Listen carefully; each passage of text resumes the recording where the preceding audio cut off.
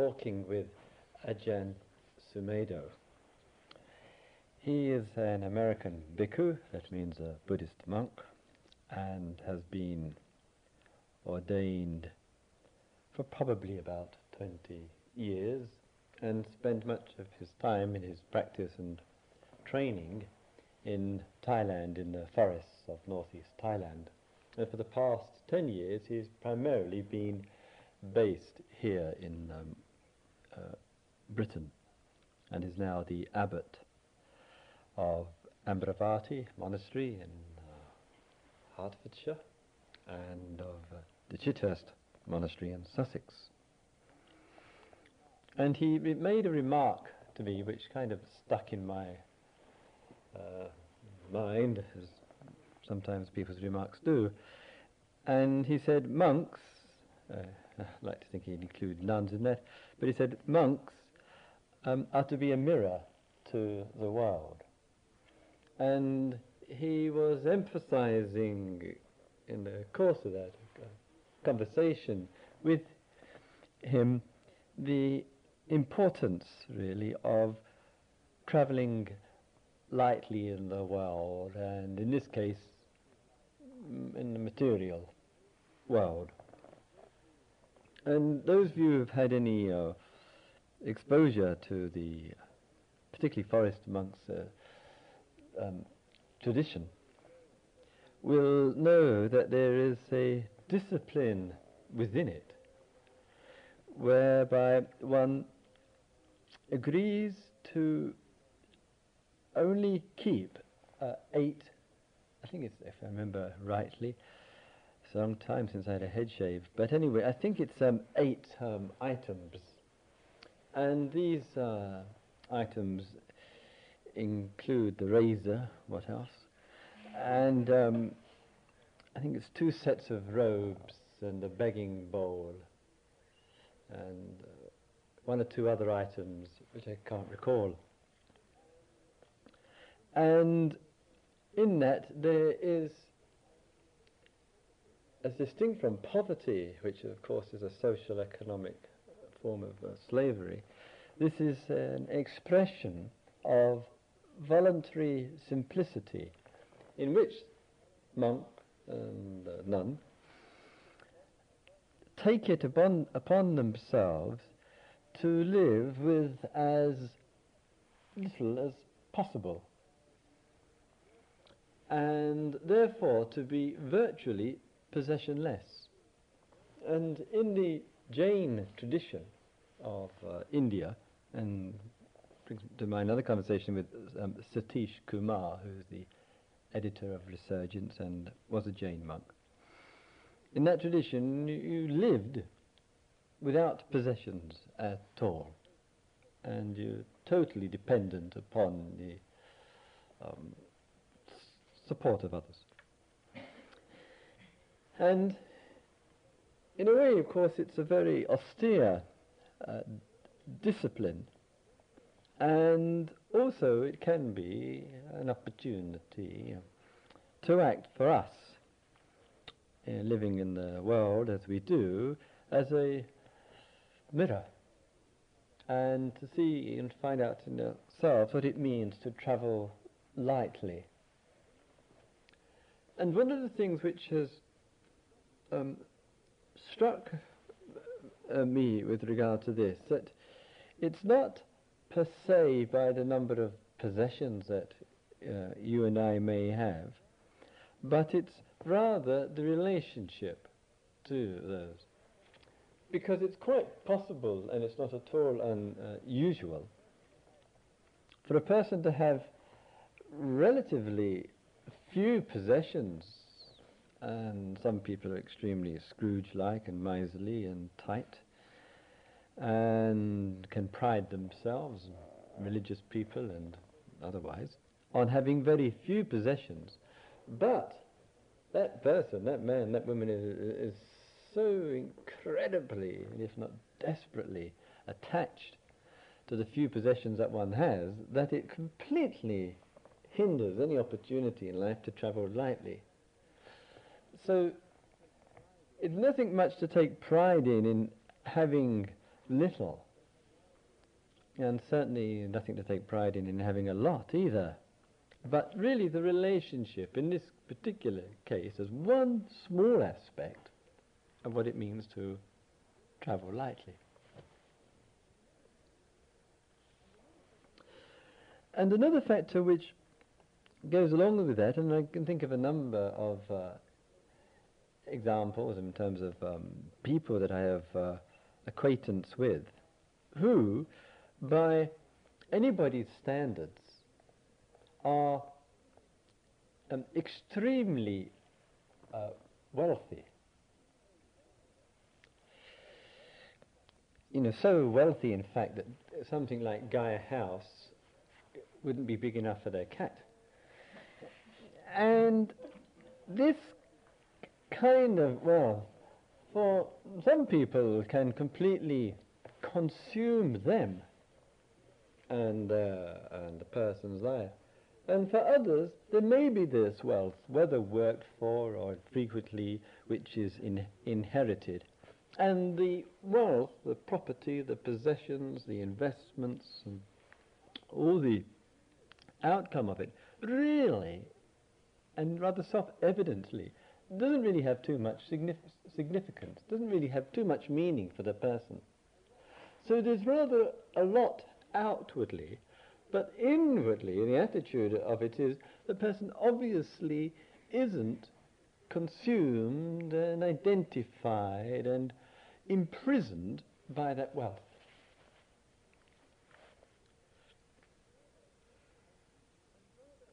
And I'm rather, in that respect, I would rather dispute what Jesus said when he says it's more difficult for a rich man to get through the eye of a needle than to get into the kingdom of heaven. Something like that. Is that a bit? Camels come to. Huh? Something for camels. Oh, is it a camel, is it? Well, is it? A camel goes through the eye of the needle. Ah, right, that's it. It's easier for a camel. Well, apologies to Jesus for misquoting. It's easier for a camel to get through the eye of a needle than for a rich man to get into the kingdom of heaven. And I think I would perhaps rather say it's not, as I mentioned, the wealth per se. It's this relationship to that. And relationship to that is, in a way, I'm putting it rather succinctly, how much time and attention and thought is actually spent in thinking about what one has, or what one doesn't have, which is even more, and also the relationship between the two, which is money. What one has, what one doesn't have, and the connection between the two, which is money, by its presence or by its absence. And in this travelling lightly in the world means that one must be pragmatic rather than romantically idealistic, and that we have needs and they are appropriate needs, and we have to deal with money and we deal with what we have and what we don't have. But is one trapped in this? Does it take up one's thinking, one's daily life?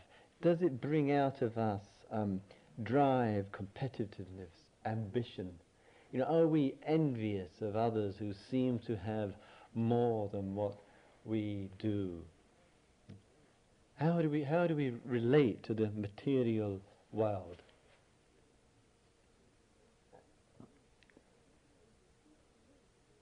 And it seems to me that there's never any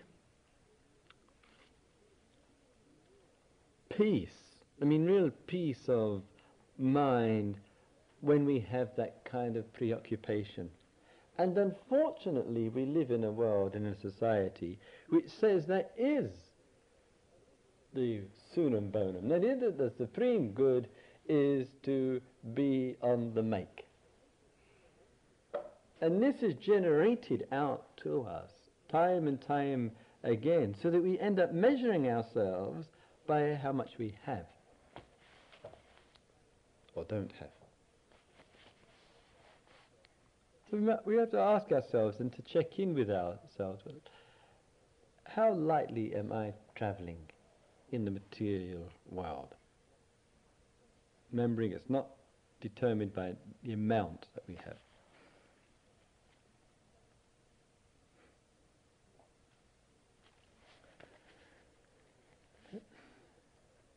Another important area of this learning to travel lightly, and sometimes I do feel that being travel, a number of you here travelling,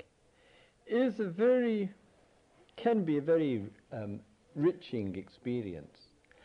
And I think with many experiences, they may at times be working on the conscious level. You're on the road, you're going from A to B and C and so forth. And there can be appreciation of that, just sometimes momentarily. But frequently at deeper levels within ourselves, there's a lot more which is going on. And travelling implies a certain travelling lightly, because, as we often find out, travelling with too much stuff is a hassle for oneself and for others. And it's in that one is often able to live and to put up with living conditions which one voluntarily generally wouldn't put oneself into. And to feel comfortable with it. And one has the knowledge of its temporary factor about it. And sometimes there can be real appreciation for the uncomplicatedness of one's life.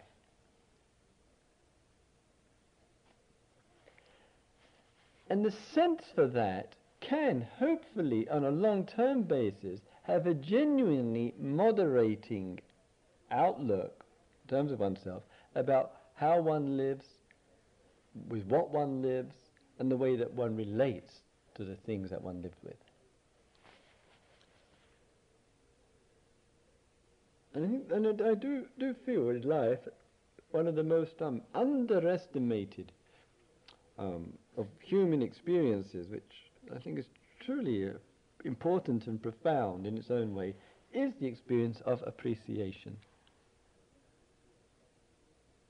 In this case, the appreciation for doing without, for being without. And sometimes that touches us, that appreciation for being without, and to really allow that appreciation to flow through, to come through.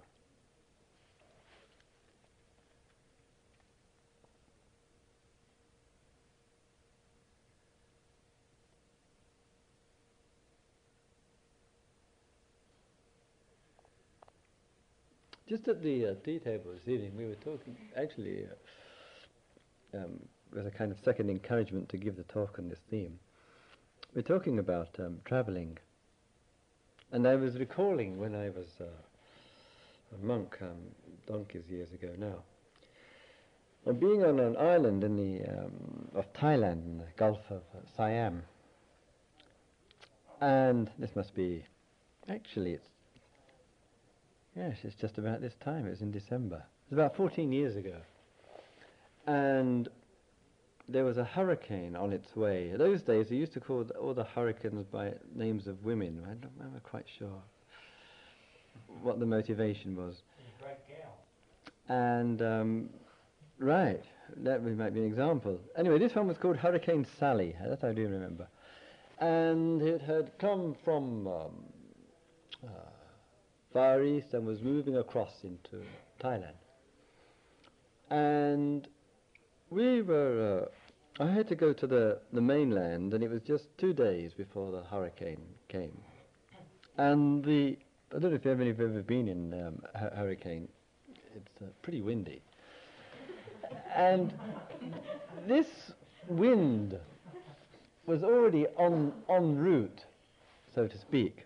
And we set out in this boat, I can't remember how many of us, 40, 50, and the standing area of the boat was probably about the size of this room. It was like a big old houseboat. and the boat would go down into the trough, and not a word of a lie, the waves would come up, and you'd be looking up at the waves, and all you couldn't see anything else but wave around you for about a split moment. And then the boat would come back onto the top, and you'd have a quick look around and think, and then, life's a bit like this, isn't it? Then you go down, down again. And this went on for whatever the length of this boat journey was, 2 or 3 hours, if I remember. And, there's quite, you can imagine some degree of anxiety, there's a whole new interpretation of rising and falling. And this experience of going up and going down, and on the boat, the general kind of feeling of passing through this experience, and as I was recalling a similar experience in the Philippines, that in going through this and having, as it were, passed through something, it was quite difficult and life-threatening, because there's always a fear that the next wave, the wave would actually collapse straight on top of the boat, and that would be it. And having gone through such experience, when one got off the boat, there was such a sense of appreciation and relief, sheer relief, that it brought this kind of closeness and intimacy and friendship amongst everybody who was on that boat, who made that kind of journey.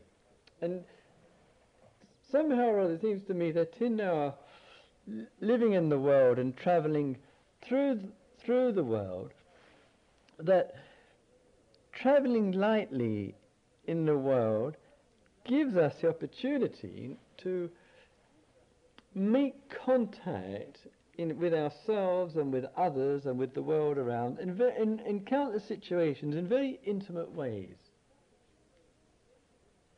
and which we can't do when we're travelling loaded down with baggage.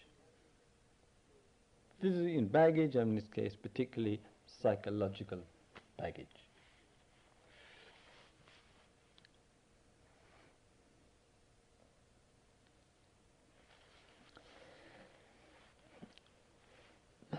There's another aspect too with this travelling lightly in the world, and this at the internal level, and again it's about our attitude and our relationships, and that very much I feel focuses around roles and the kind of roles that we have. And unfortunately with roles, and we're in constant changing roles, one of the things which I notice, and it's terribly sad to see, is how seriously one takes roles.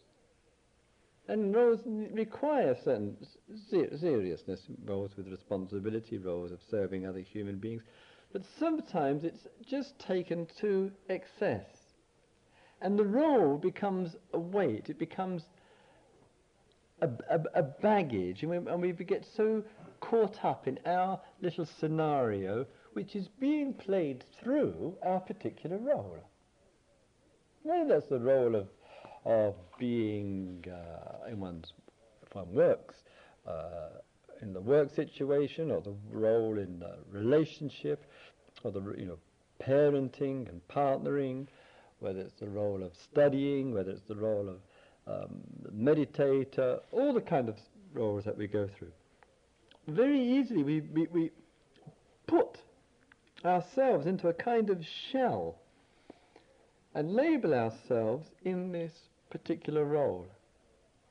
And it's necessary, it seems to me, to stop and ask ourselves, am I stuck in my role? I mean, have I got, is it that I only know myself via a particular scenario? And if I if I sense that somehow I'm caught in that, what it means is that one can feel, in the absence of, tremendous sense of worthlessness, or unpleasant or unsatisfactory feelings, because I don't know it myself except through what I do.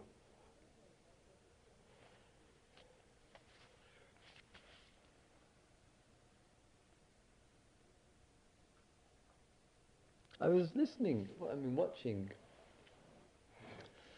which rather, well, it amuses me a little bit. The last few days there has been in Washington, as a number of you know, this signing of a INF treaty, which is basically to reduce some of the massive number of nuclear weapons on our planet. And so after a lot of haggling, which is something very simple, nuclear weapons are unnecessary, they can easily do a quick count, get rid of them. No, they spread it out, they make it so complicated, which something is very, very, very, very simple, that people, and politicians, they're just not mature enough to play with such dangerous toys. And so they finally have come to an agreement. An agreement says we will get rid of some of these nuclear weapons, and everybody breathes a sigh of relief. And except the weapon makers. And the agreement is, in fact, I think it's about 4% only of the nuclear weapons are actually, but it's a start. It's a beginning and whatever. And during it, there's been some interest in this man, Gorbachev. And well, he says quite a lot of things, but one thing which I heard him say, which I quite appreciated, I thought it was rather worth quoting. There was a press conference, and the English reporter from one of the TV people here said to Gorbachev, you seem characteristically different from the previous Russian leaders. You seem much more talkative and open and honest and etc. etc. And he said, and the reporter said, and in seeing this, he says, you seem quite different from the previous ones. And Gorbachev's response to it, so it was said to him, are you saying that being normal is being different?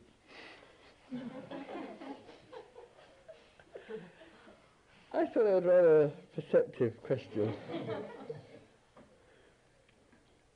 And what struck me with that was that,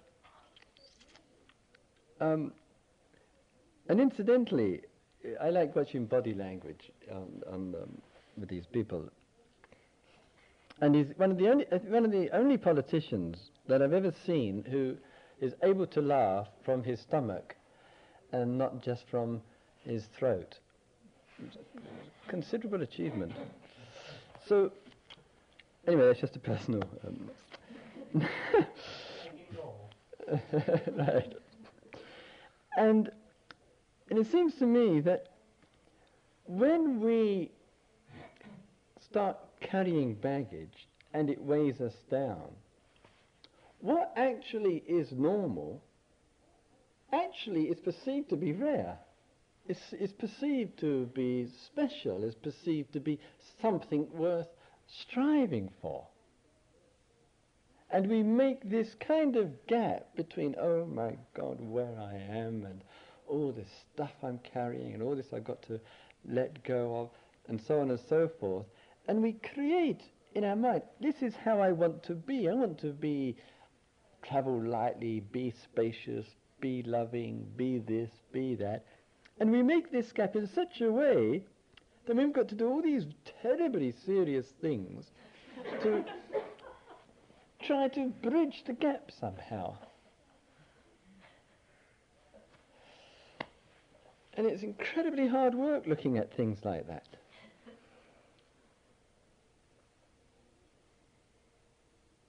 And really, it seems to me what's really is, question, do we want to carry this baggage? Do we want to really interpret it as baggage? Why not just allow one day just to unfold as it does, with or without the baggage?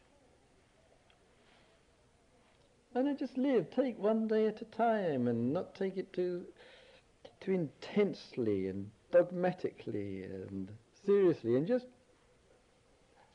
let it get underway,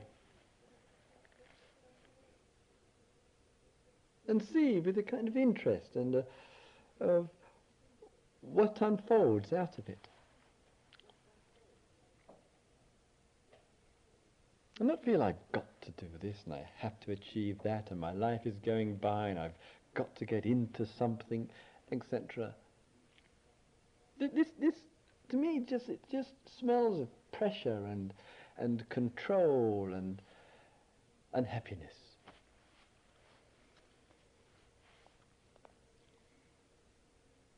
And in a way, if we can't take things lightly, if we can't take things up lightly, I'd say don't take them up at all. If you can't do it lightly, don't bother with it. It's not worth it. Any kind of role, any kind of responsibility, any kind of interest, any kind of activity, all to treat it all very lightly.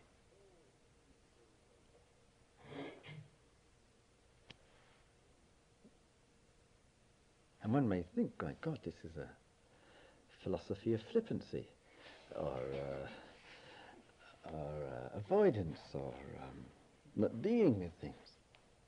When we look at the world with all these heavy people and these responsibilities, and it's hardly an advertisement, is it, for joy in life?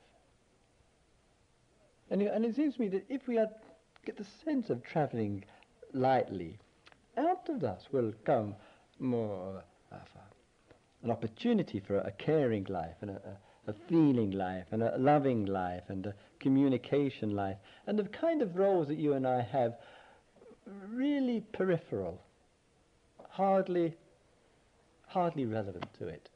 Just simple vehicles serving as an opportunity for travelling lightly and being just who we are.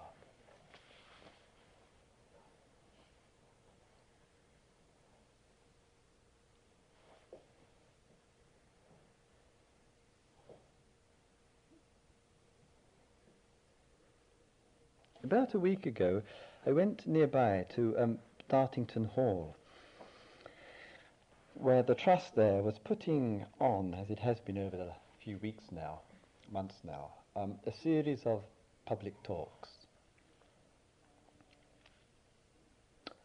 And one of the people who was speaking, who I particularly wanted to go to listen to, was the Archbishop, what's his name? Metropolitan Anthony. Yes, Archbishop Anthony Bloom. He was the head of the Russian Orthodox Church in Britain, and man of unusual life experience. His parents, Russian diplomats in Persia. He is trained in medicine at the Sorbonne. He was in the French resistance and was a school teacher by day and an underground. At night he's worked with the dying and the bereaved for many years here in England, and his writings are extremely perceptive. And he was recalling in a talk on bereavement how two young Russians in the post-revolution period were fighting the the Leninists, the communists. And this couple in their particular ideology were there in the battlefield, and the young man accidentally shot his loved one, his girlfriend, with whom he was deeply in love, and killed her.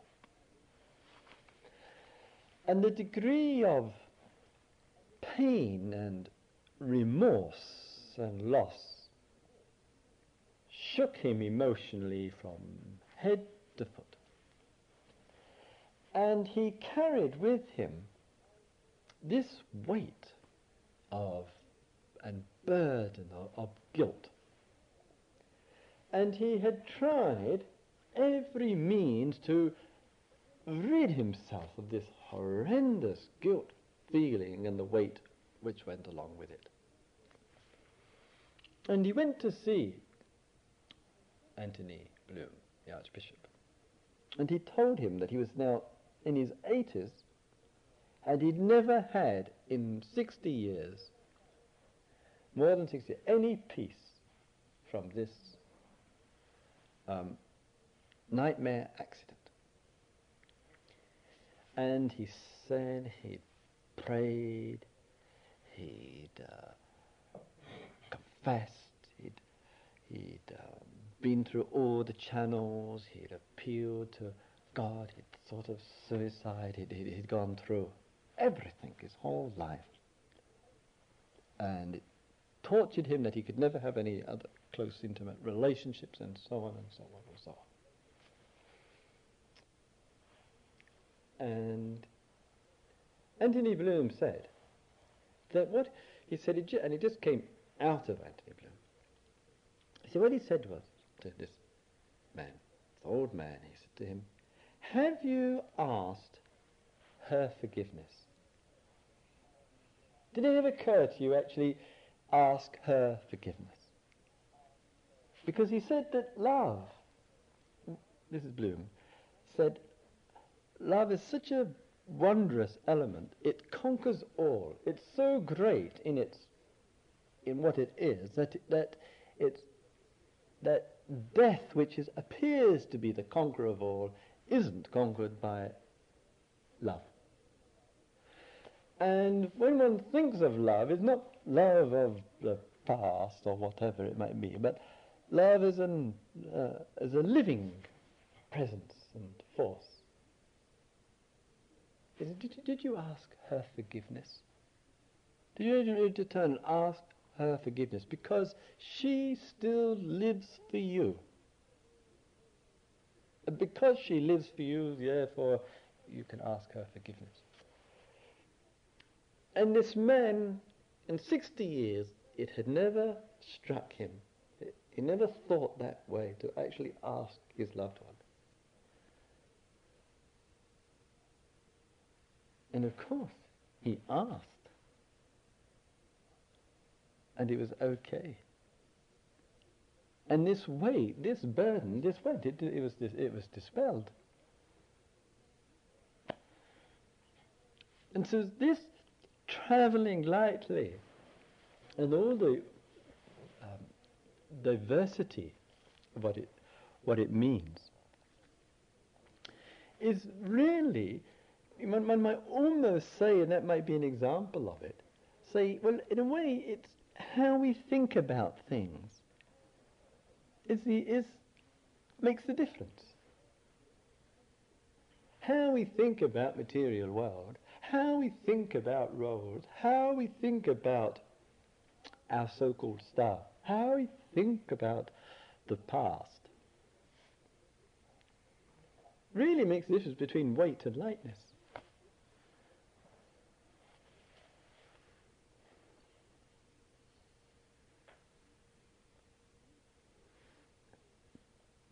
And we may say, well, I would like to think in a different way, etc., etc. And perhaps the process of community, being together like this, the processes of meditation, the processes of the impact of silences, process of being still, keeps in ways which you and I can't comprehend, affecting the way we think.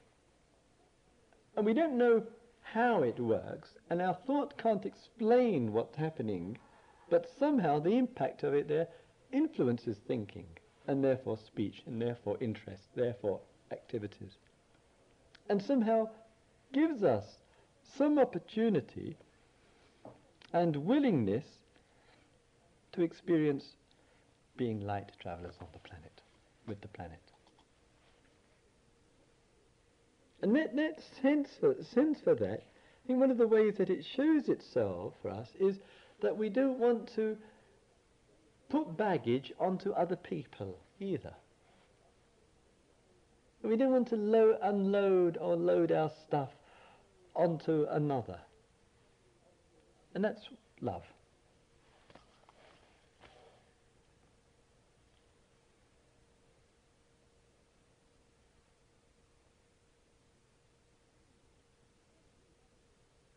And finally, with this travelling lightly, I think this travelling lightly also includes a relationship to the world, and I hesitate to use the concept of innocence, but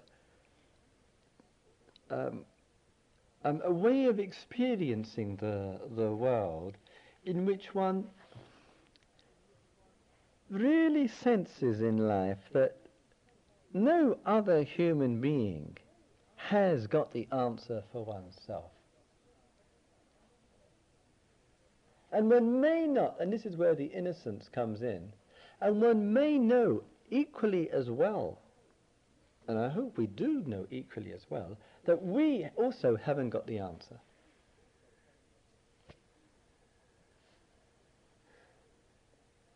It's one thing looking outside and thinking that someone has got it and is going to give it, which to me is a total waste of existence.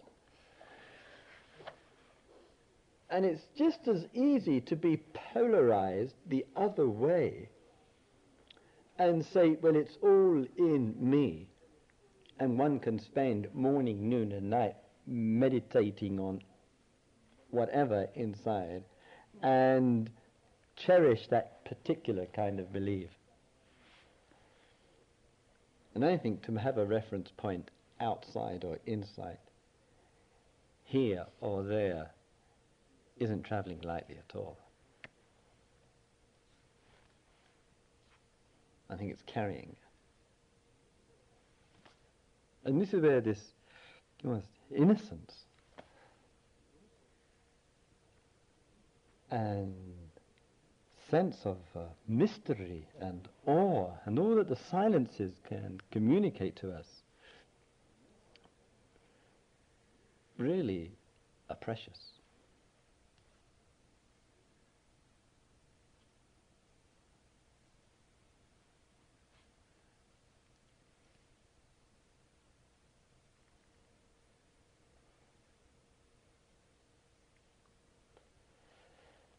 May all beings be in touch with life. May all beings be in touch with themselves. May all beings travel lightly.